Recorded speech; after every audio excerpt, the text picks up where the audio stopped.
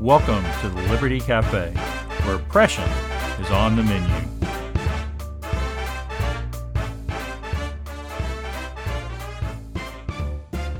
Property taxes are robbing Texans, robbing them of their wealth and their homes and businesses. However, Don Huffines, a husband, father, businessman, former Texas state senator, and founder of Texas's newest free market think tank, believes Texans have something even more important at stake in the battle over property taxes: their liberty. We'll be talking with Don about these issues and more on episode 102 of the Liberty Cafe. Hi, this is Bill Peacock. Welcome to the Liberty Cafe. I'm blessed to have you here with me, and of course, also blessed to be sponsored on the Liberty Cafe by Texas Scorecard. So please run over to texasscorecard.com and see how you can engage and get involved in the battle for liberty here in Texas. Well, our special guest today is Don Huffines on the Liberty Cafe, and the occasion for this is that the Huffines Liberty Foundation is releasing its first paper about this time on property taxes and the problems with property taxes in Texas. You can run over to huffinesliberty.com and learn more about it and see some of the solutions that they're talking about. But let me just give you a couple of stats here. Texans last year paid $73 billion in property taxes. That's up from $40.5 billion just 10 years ago. $38 billion of the $78 billion of that money goes to government schools. Then the state kicks in another $30 billion on top of that, which means that a total of $68 billion of our tax dollars are being spent to tell children, our children, that there's no God, that boys can become girls and girls can become boys, and that we must erase Western civilization to atone for our racist past. And, oh yeah, they often fail to teach our children, many of them anyway, how to read, write, and think. So whether one thinks that the public education system in Texas should be reformed or abolished, the problems we see in government schools points to the concerns about liberty that our guest today, Don Huffines, has when it comes to the property tax and many other problems with government that we are dealing with today. So before we get to Don, let me just, in full disclosure, let you know that I work for Don. I'm part of the Huffines Liberty Foundation. I do research and writing and whatever else needs to be done at the small think tank that we are. So just full disclosure on that. So welcome, Don, to the Liberty Cafe. Well, thank you, Bill. It's great to be on your podcast, and I know how successful it is, so it's an honor. Well, thank you very much. I appreciate that. So, Don, you've gone from being a state senator to a gubernatorial candidate and now to a founder of a think tank. What got you started on this journey? Well, that's a good question, Bill. I just, and like I always say, I've always had this burning sensation in my heart. I call it a flame of liberty since I was a teenager, and it just never goes out. Sometimes it burns really bright and heavy, and other times it doesn't, but it's always there. And I think a lot of Texans feel the same way. And I just want to be free. I just want to live my life free of the government. I don't trust the government for any reason. Look, to be a true patriot always questions government, and I always have. And so when I ran for office, look, I was active before I ran for office in 2013. Somewhat, I was always generally helping candidates that I felt were the most conservative. I was a delegate to 3 national conventions, and I've been a delegate to many, many state conventions over 30 years. But when I ran for office in the Texas Senate for Senate District 16 in Dallas County against a 20-year plus incumbent who was one of the most liberal Republicans in Austin, and I won in the primary. But I ran specifically because we had the solutions to Texas problems. And it's the main reason I ran for governor is because I'm solution oriented, I'm policy oriented. I want to solve the problems that affect Texas. I want to cut the chains of government and let people be free so they can make their own decisions about what's best in their life. And we can create so much more prosperity doing that.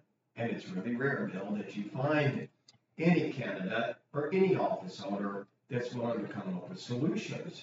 And what I learned after being in Austin, there's a reason they don't do that. And that is because, oh my gosh, they might have to be accountable to the voters if they come up with a solution. So, and I've always wanted to be accountable to the voters. And as you probably know, when I was in Austin 4 years, that I'm the only elected office holder in Texas history that never took any money from the state.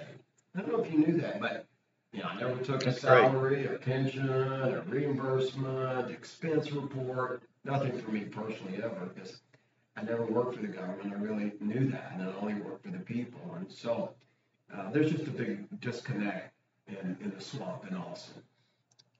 Well, I think you talked about some politicians don't want to be held accountable to the voters. Another reason sometimes they don't like solutions is because they don't want to make the special interest that kind of holds sway in Austin upset, right? So if you actually came up to a real solution to, say, something like property taxes, a lot of people in and around Austin wouldn't like that. And so they certainly wouldn't. They know where their bread's being buttered. And so that kind of points us to the paper. So the Huffines Liberty Foundation, you started it back this past summer, right? Yes, it started in the summer. Here now, 22. Okay, and so you're now just coming out with your first paper, and it's on property taxes. Why are you leading with property taxes? Well, I think property taxes is just something that we can fix, and that was in my campaign for governor. I had a comprehensive plan how we could abolish property taxes entirely. But so right now we're focused on, and the Liberty Foundation is focused on educating Texans about the issues, and so they can hold their elected office holders accountable to the solutions that we're coming up with. As you know, Bill, this is a 3-part series of papers that we're doing on property tax, and we're going to be releasing the first one very shortly, and then the third one will be the conclusion, and then we'll have a 1-page summary sheet that the grassroots or even Texan or politicians sometimes who don't have a big attention span. Yeah, we hope to get it to them too. Yeah, of course we'll be sending it to the elected office holders, but and it's going to be a real simple solution to get rid of them and all taxes, school taxes. So we're going to get rid of all school taxes as our goal, which is generally half or more of the property tax that people pay in Texas. And first we're going to educate them on how big of a problem it is and where Texas stands in the nation on this. We have some of the highest property taxes in the nation. And really what this is about our liberty. Always, and that's why I picked this issue. I'm a firm believer in property rights, and it's hard to have property rights if you can never own your own property. Well, that's exactly the case. So the Texas legislature has now for 25 or so years been telling Texans, it goes back to the administration of George W. Bush, and has 5 or 6 times told Texans, we're going to provide you property tax relief. But they've failed every time. Every time they've told us we're going to get relief, property taxes have gone up, and they've continued to go up and skyrocket over the time. Why do you think they can't solve this problem? They don't want to. They do not want to solve the problem. But Republicans, as you know, control everything in Austin for over 20 years. Every statewide office, some of those 20 years, we've had a supermajority in the state house and the Texas Senate. So we could even get constitutional amendments done. We could get any bill done we want, any piece of legislation. Really think that through, Any piece of legislation we want that the Republican Party wants into law, we could get done. We could easily solve property tax problem. They don't want to do it. They're not looking for solutions, not only for property tax. They're not looking for solutions on much of anything. And I found that out when I was there, and I was just always so puzzled by that.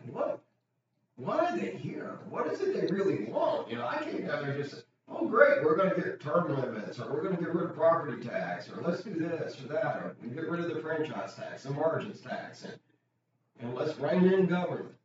And that's not what they're about and interested in.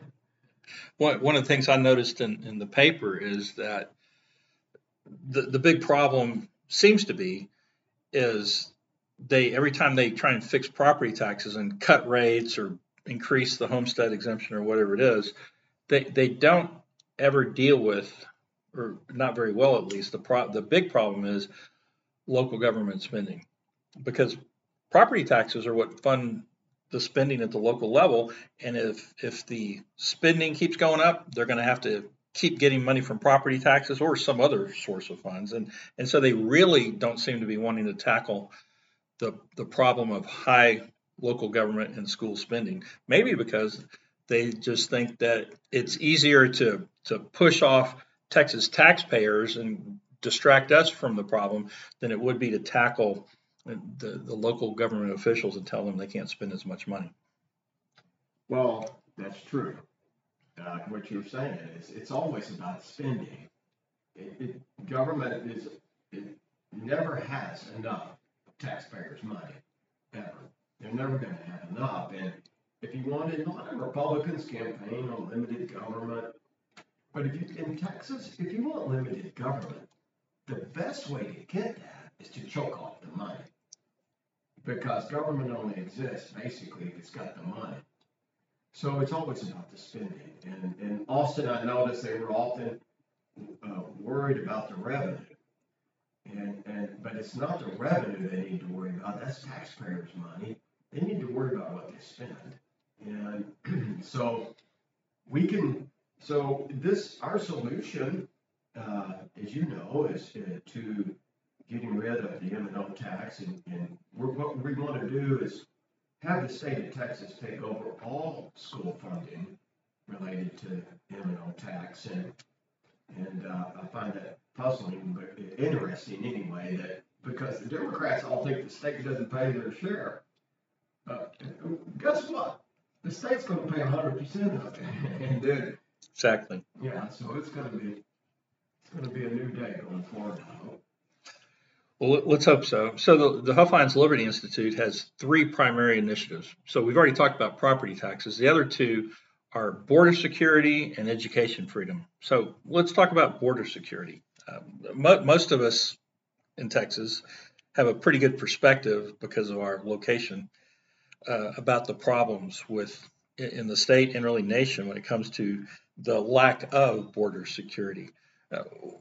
I guess this kind of gets back to the question about property taxes, but why don't you think anybody's willing to solve the problem on border security either? Border security is a little more complicated.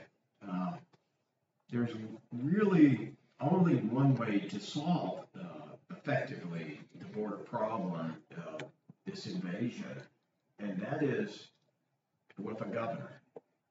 The governor is the person that's going to be able to do it. The federal government never has secured the border, and they never will. A lot of people think, well, we're going to get the Republicans will get control of the House and the Senate in the midterms, and I think they will. But to what avail? Because they will not have the presidency. Even if we did that, we had the trifecta the Republicans did under Trump. The border was still open. It really was. It's not open as it is today. I won't go into details, Bill, about how bad it is, because I think most Texans realize that. But I'll tell you this, I was in New York recently and having dinner with a few folks up there, and they have really, these people are educated and smart and read the paper and all, and they're all good. But they had no idea, any idea about how bad the border was, which I thought was surprising. But let's get back to the solution is with a courageous governor of Texas.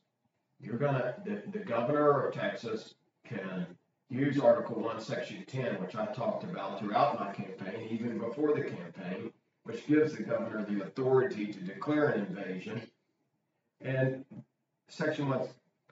Article 1, Section 10 enables a state to do whatever it needs to do to repel the invasion, basically. You can negotiate a treaty with a foreign nation, you can get a compact with other states, you can raise an army, you can charge a tax. basically do whatever you need to do to stop an invasion if the federal government's not going to come to your aid, which they obviously aren't since they're participating in it.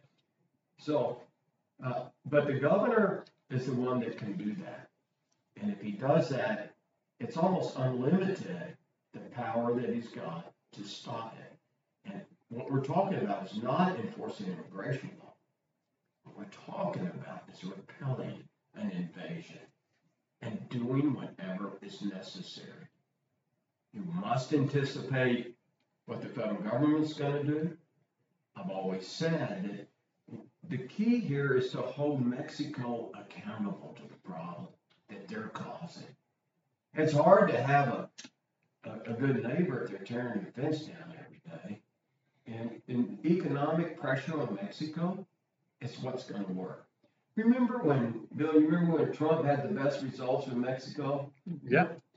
What did he do? I mean, he was just a threat of tariffs because he'd already stuck them on China. And the Mexicans just freaked out. Oh my gosh, we don't want any tariffs. And Texas does $250 billion worth of trade with Mexico anyway. But if that economic pressure on Mexico, they will respond. There's a lot of ways to do that. Yeah, I think Trump got results because of the economic pressure, the threat of tariffs, but also from the threat that he was going to do a better job of securing the border, and Mexico was going to get stuck with all these people. It's stuck along their northern border instead of in the southern United States. So you got to have both of those things going on because Mexico doesn't want those people, the immigrants, just stuck in their country. They're willing to let them pass through, but they don't want them to stay there. That's true.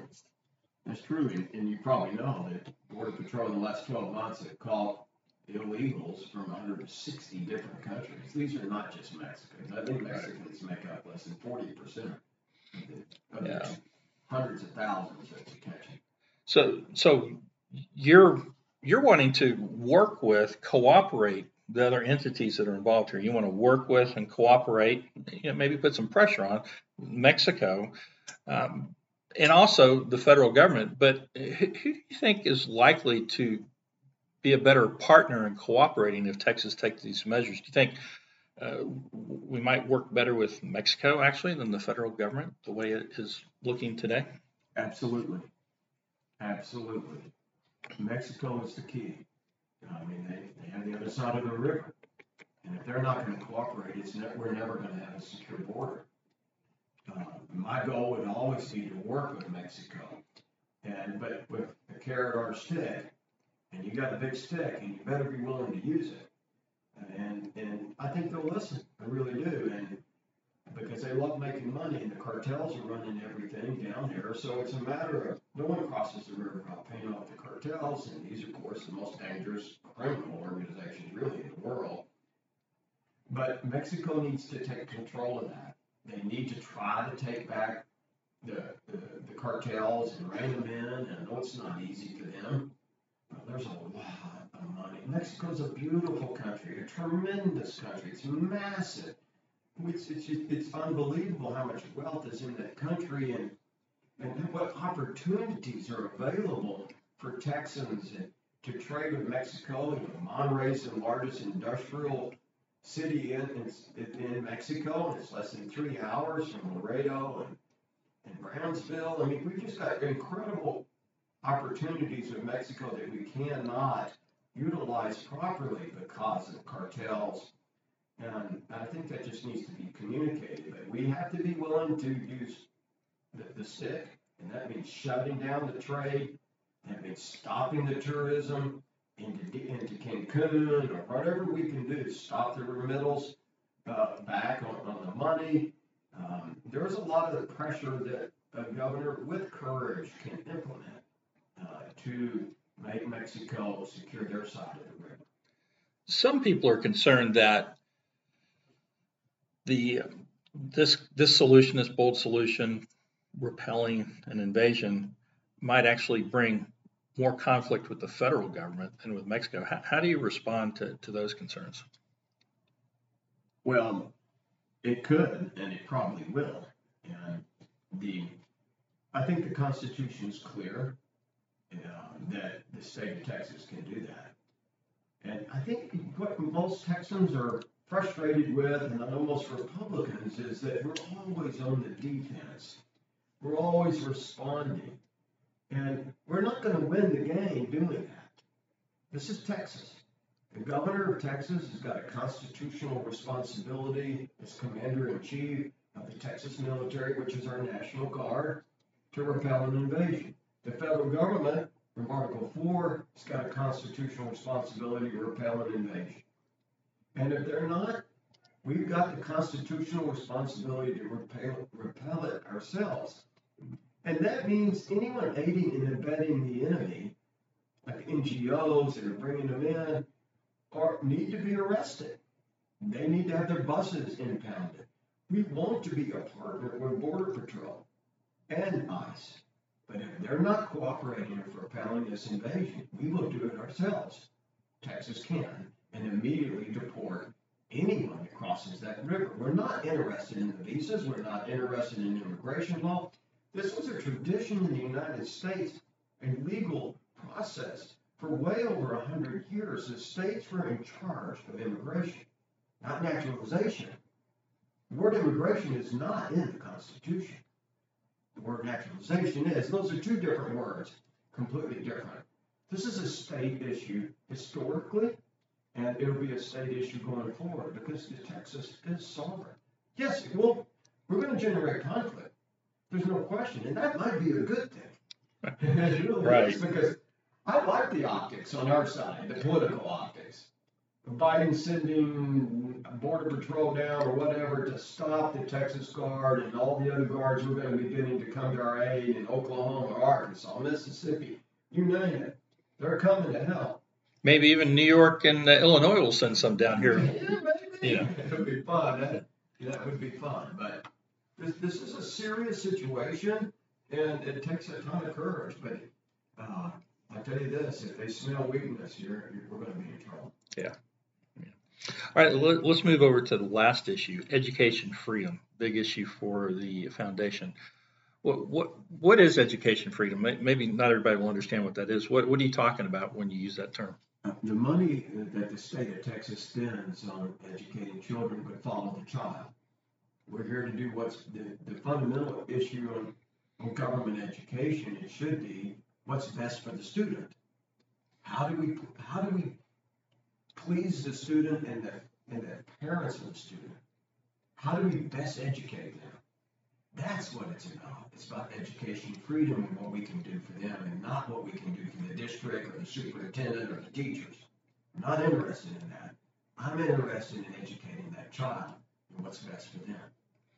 A lot of people within the system, teacher unions and school administrative unions and those types of things, say that the goal here is to defund public education, right? But it seems to me what you're saying is you're not so interested in the funding for public education as you just are in the education for the children. I'm interested in the best possible education for every student in the state of Texas, period. If that's going to a government school, great. If they think if that's their choice, the choice of their parents or the student, if that's what they want, great, fantastic. And that, by the way, is what most of them are going to pick, because that's where all their friends go, and that's where the sports teams are, and they go play football or whatever. But there's a lot of kids, particularly kids with learning disabilities and physical disability, they're not being served. There's a lot of kids that are going to schools that are horrible, and they're in districts that are horrible. And remember that the measuring stick that we have for our government schools might not be the best measuring stick, because it's been dumbed down so much over the years. Right? I mean, it really has. So, but let's free it up. I love the free market. I love capitalism. And there's nothing better than having competition. Competition, as I always say, lowers the price and increases the quality of everything. Of course, it's going to make all the government schools better, because now they got to compete for the student. If that student doesn't like the system or the school they're in, and a lot are leaving, well, that principal and that superintendent better learn how to compete. And a lot of people have said that, oh, school choice doesn't work. You know, kids don't get better when they leave and go to private schools or charter schools or whatever it is. I say they're wrong on that, that there's a lot of evidence out there. But it seems to me you're saying that that's important, but maybe even more important is the liberty of the parents and the students to choose what they think is best for them. Amen. Absolutely, that is. I mean, just look at it from 30,000 feet. The government tells you you have to go to school. The government tells you where you're going to school. The government picks the curriculum. The government pays the faculty. And it's like, well, wait a minute. What happened to the liberty in this deal? You know, and as we know, in some of our research, I think it was in 1920, that 85% of the students did not go to public ed in the state of Texas. I might be off a little bit on the numbers, but that was the case. People went together with homeschoolers or found a different schoolhouse, and everybody pitched in a little money, and that was what it was in the United States for 200 years, from 1630 all the way up until the Marxists really decided, when the Frankfurt Institute and the whole business about Marxism and came over from England, that we needed public ed, they called it, over here in the United States is what they call it. And everybody needs to be the same. Everybody needs the same education. And that's just not the case. It really destroyed our liberty and the liberty of education, freedom, and parental choice. One last thing, and I didn't mention this during my introduction of you, but you're a Christian, and I was just wondering if you could just tell us a little bit about how your faith has motivated you and influenced your perspective on public policy. Well, thanks for asking on that, because it is fundamental to my public policy and to my life. And that's why our tagline for the foundation, Huffines Liberty Foundation, is liberty, prosperity, and virtue. Virtue is in there. As our founders of our country knew, that you could really never experience liberty fully unless you had a virtuous society. And that comes with a God-fearing society. It really does. And so I'm a firm believer in Jesus and our Christian faith, and I'm also a firm believer in evil and demons and Satan. And I think this is that our political environment really reflects our spiritual environment. That many things that we deal with every day in the political space is just combating evil. I mean, evil is real. Satan is real. And he's going to use, what area would he want to be working in more than any? And that's the political arena. And when he takes away your liberty, and he can control everybody, the whole world or one country or whatever, or one ruler or a group of rulers, and he can destroy humanity. He can destroy man. That's what his goal is. It's a lot harder to destroy man when they all have liberty and they all independent thinkers. Yeah, I teach, as you know, 12th grade government and economics, and one of the things that we talk about in there is how Augustine, many 1500 plus years ago, identified this big problem out of Scripture of original sin. And whenever so man is corrupted, and whenever you put a lot of people together in one place and start concentrating power, as if in government, for instance, you're going to have problems. And so one of the things I think that school choice reflects, along with a lot of other things like the decentralization of power and the separation of power at the federal level, federalization, stuff like that. Seems like school choice takes those kind of things into account and lets people send their children where they think is best. So not everybody's in control of the one group of people are in charge of the education of our children. And it should be that way with really everything, not just education, but you're right. I mean, education is fundamental. And now we've got our government schools, when they took Jesus out and God out in general in 61, 62, and we've got generations now of Texans growing up that don't have any foundation or very little foundation of morals and principles, and we're reaping that harvest now. Well, Don, I really appreciate you being on this week's Liberty Cafe. Fascinating discussion. Thank you. Well, thank you, Bill. Look forward to doing it again. And also thank you to our sponsors here at the Liberty Cafe, Texas Scorecard. So again, run over to texasscorecard.com, and you can also go over to Huffinesliberty.com and find out what needs to be done here in Texas on property taxes and school choice and whatever else we need to further liberty here in Texas.